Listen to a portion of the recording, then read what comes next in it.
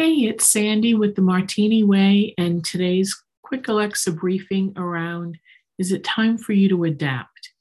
So, if you have a membership program, a subscription, or a recurring revenue program, really pay attention to those things that your clients and your members are saying, are asking, or even complaining about.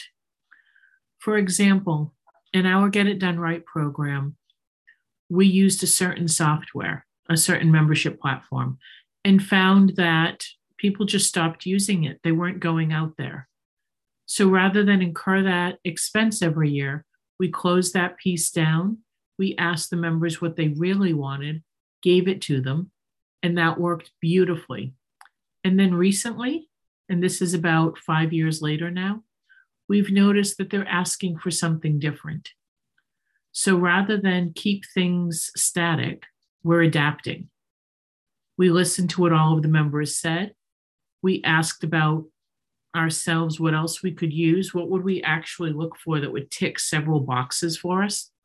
And we're moving forward with yet a new software, one that will meet the members' current needs, so help them exactly where they're at today, save us some team time, and even allow us to get rid of a couple of other systems.